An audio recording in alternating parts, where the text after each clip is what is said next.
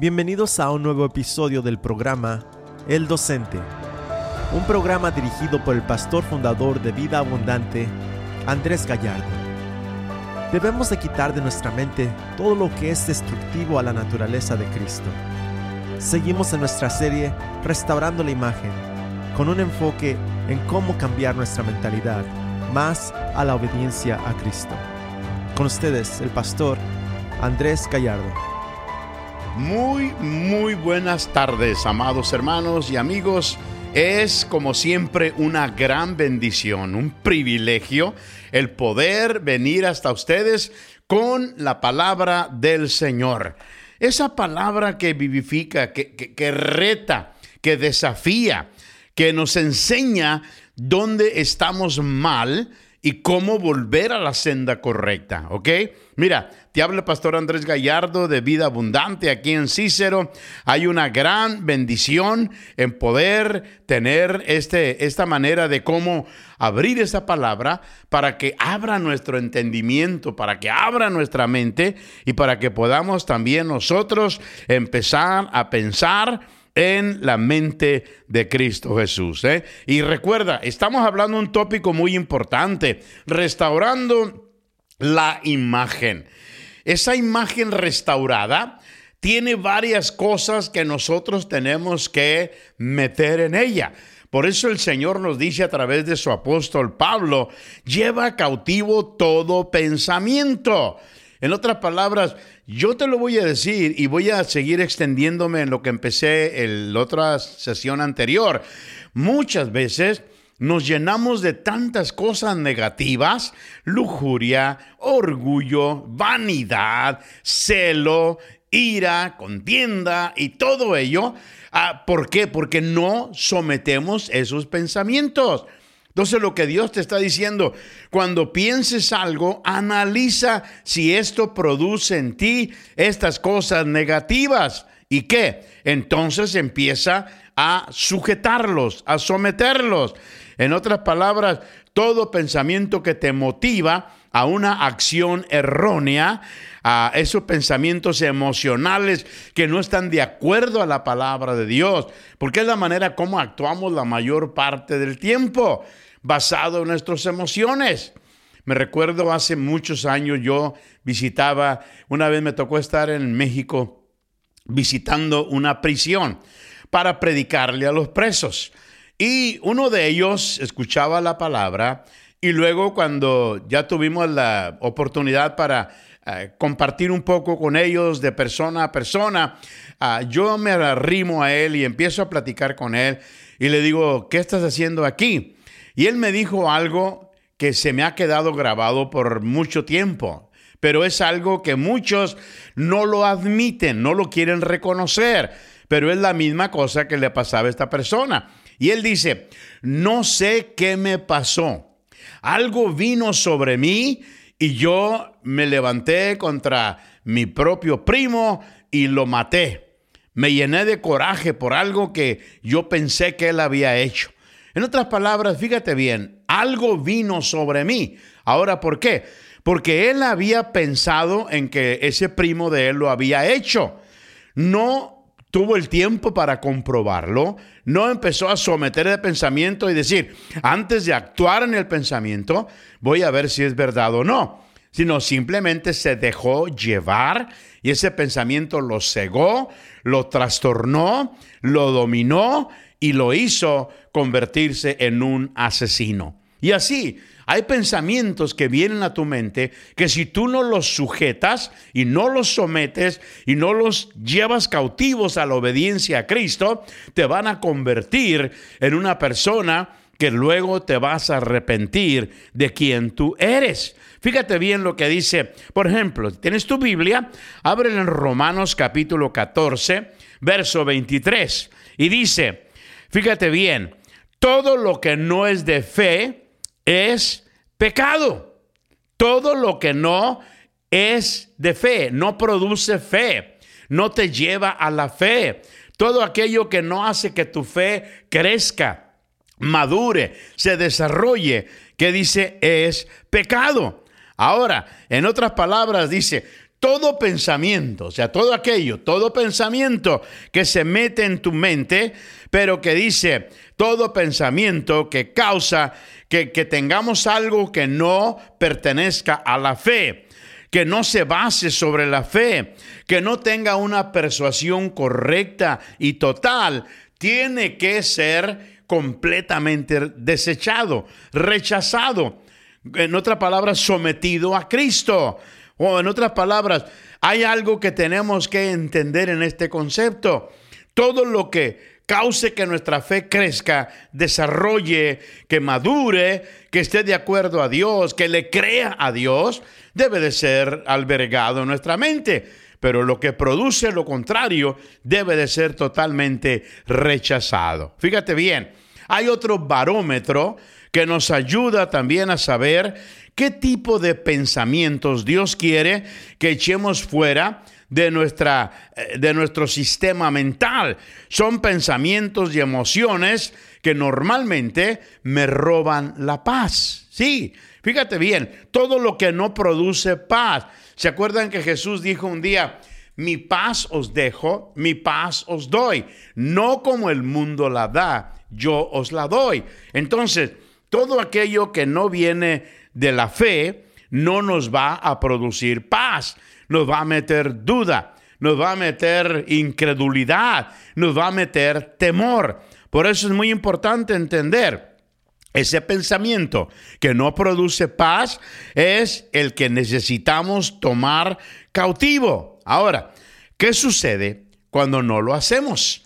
Pensamientos que nos roban la paz, que nos llevan a dudar, que nos llevan a temer. Si no los sometemos en cautiverio a Cristo, ¿qué va a suceder? Bueno, entonces vamos a ser llevados, arrastrados por esa ola de emociones, esa llamada reacción en cadena que mencionamos hace un tiempo, que nos lleva a contristar al Espíritu de Dios y va a obstaculizar el fluir de su vida en nosotros. ¡Wow!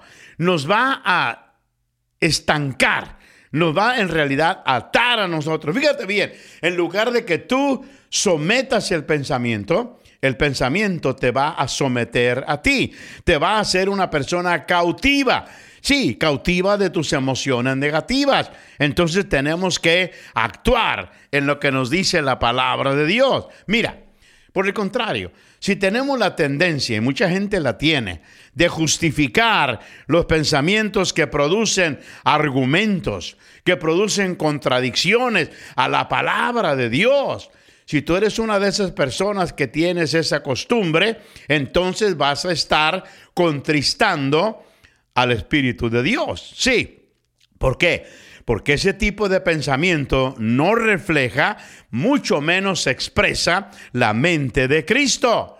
En otras palabras, expresa tu propia mente torcida, tu propia imagen distorsionada, tu propia manera de pensar contraria a la palabra de Dios. Sin embargo, es triste, es asombroso saber cómo muchos creyentes están reaccionando de esa manera.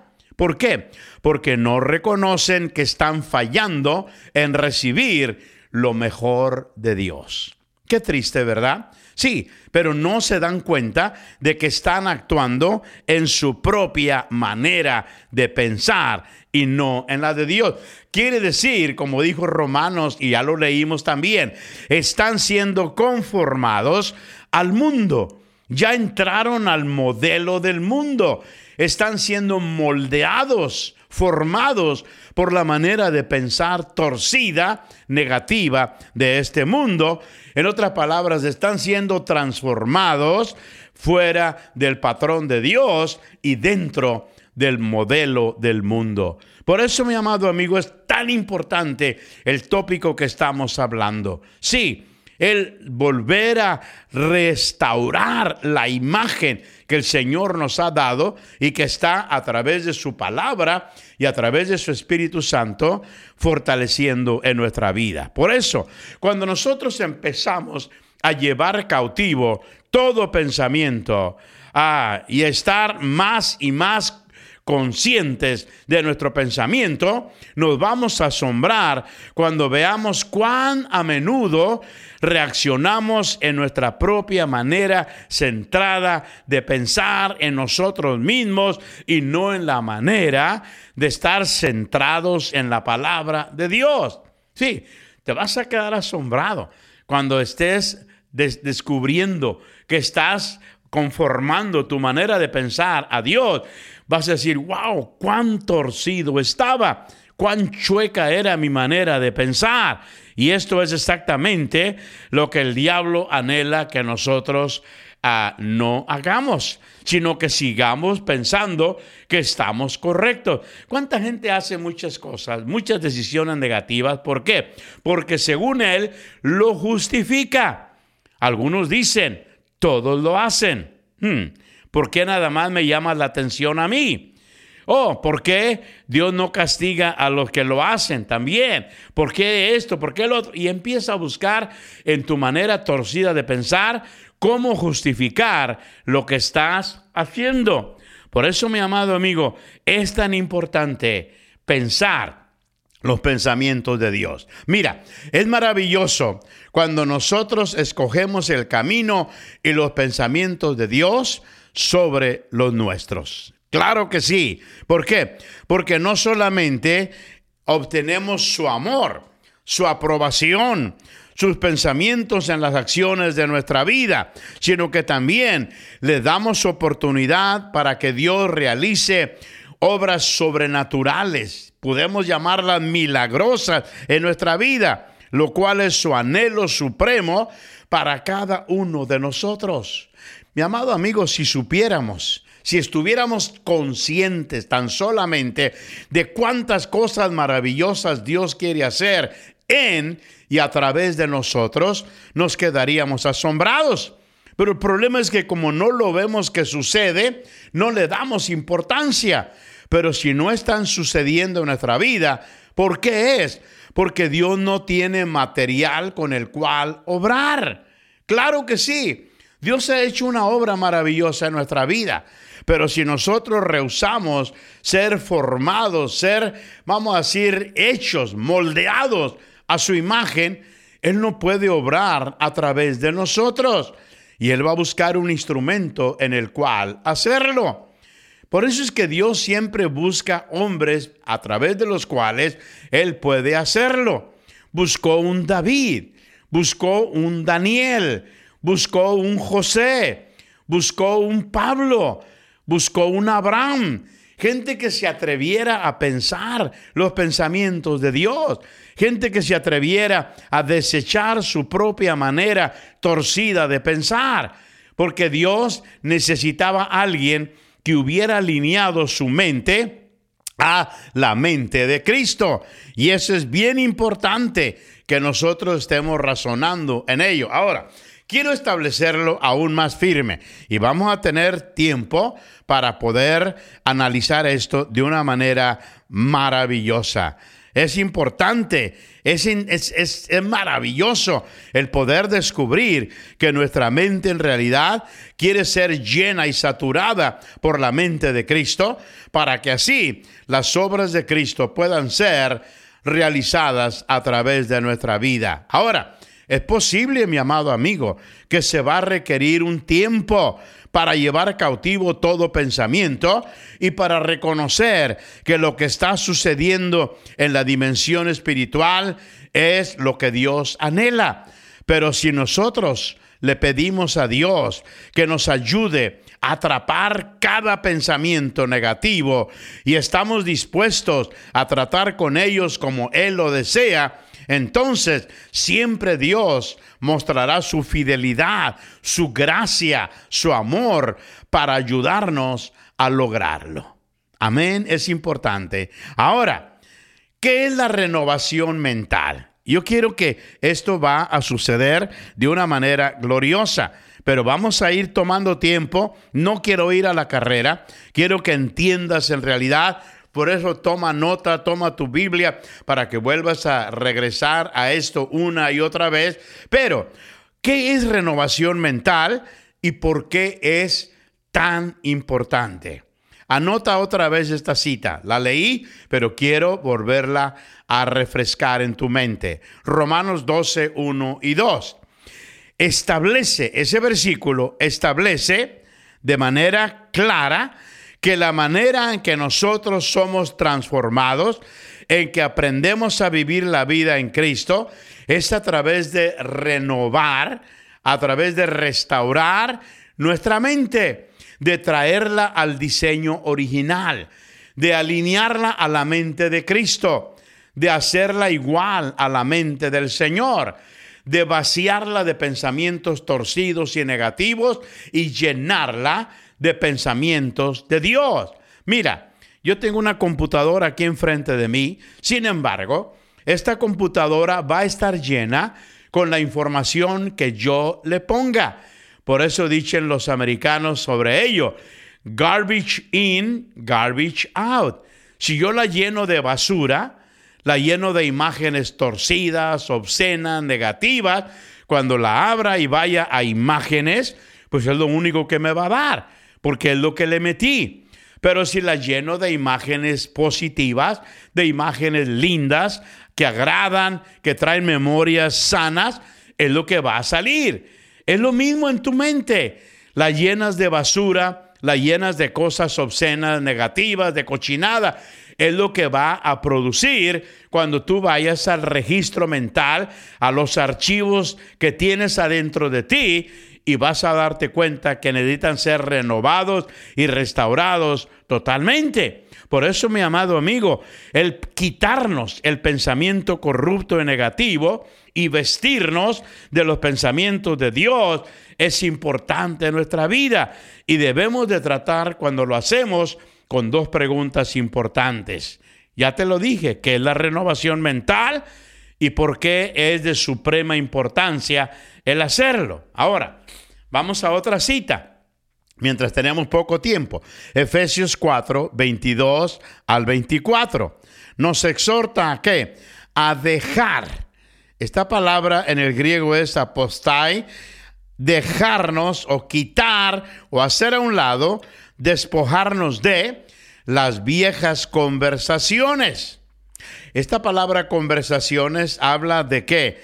Anastrofen. Esta palabra griega quiere decir conductas o la manera como nos conducíamos anteriormente. ¿Cuál era el antiguo curso de nuestra vida? Hábitos anteriores. Dice, quítate el viejo hombre, el cual está corrompido. Esta palabra es muy tremenda en el original. Corrompido quiere decir perecedero o está en proceso de decaimiento. ¿Por qué? Porque está lleno de acuerdo a las pasiones engañosas. Esta palabra es epitumia y luego dice apates. Esta palabra quiere decir deseos engañosos, lujurias seductivas, deseos de error. ¿Te imaginas? Todo eso antes llenaba nuestra mente. Y dice la palabra, y ahora a ser renovados. Esta palabra griega es ananeustai. Esta palabra quiere decir, tiene una transformación mental, es un proceso continuo. No lo renuevas nada más una vez.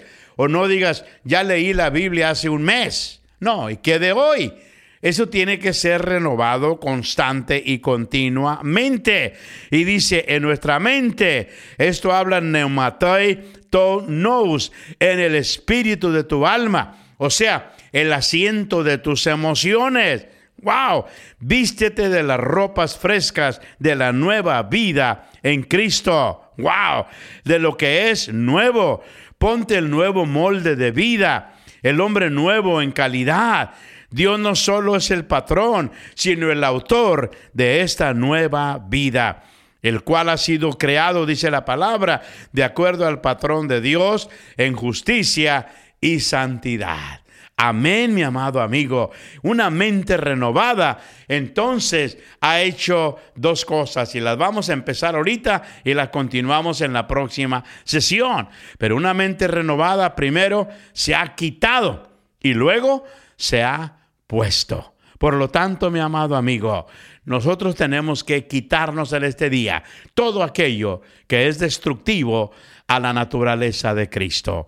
Este día, quita de tu vida todo pensamiento que va en contra de Dios y mete todo pensamiento que agrada a Dios. Amén. Te habló Pastor Andrés Gallardo de Vida Abundante y espero que en este día sea un día lleno de la palabra de Dios, lleno del nuevo hombre en Cristo Jesús, el cual se va conformando más y más, se va renovando a la imagen del Señor. Amén.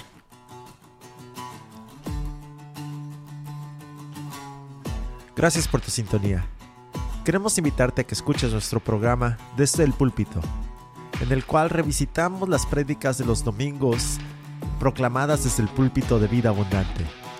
Lo puedes escuchar en este mismo canal o verlo en nuestro canal de YouTube, Vida Abundante Cícero. Esta ha sido una producción de Vida Abu Productions.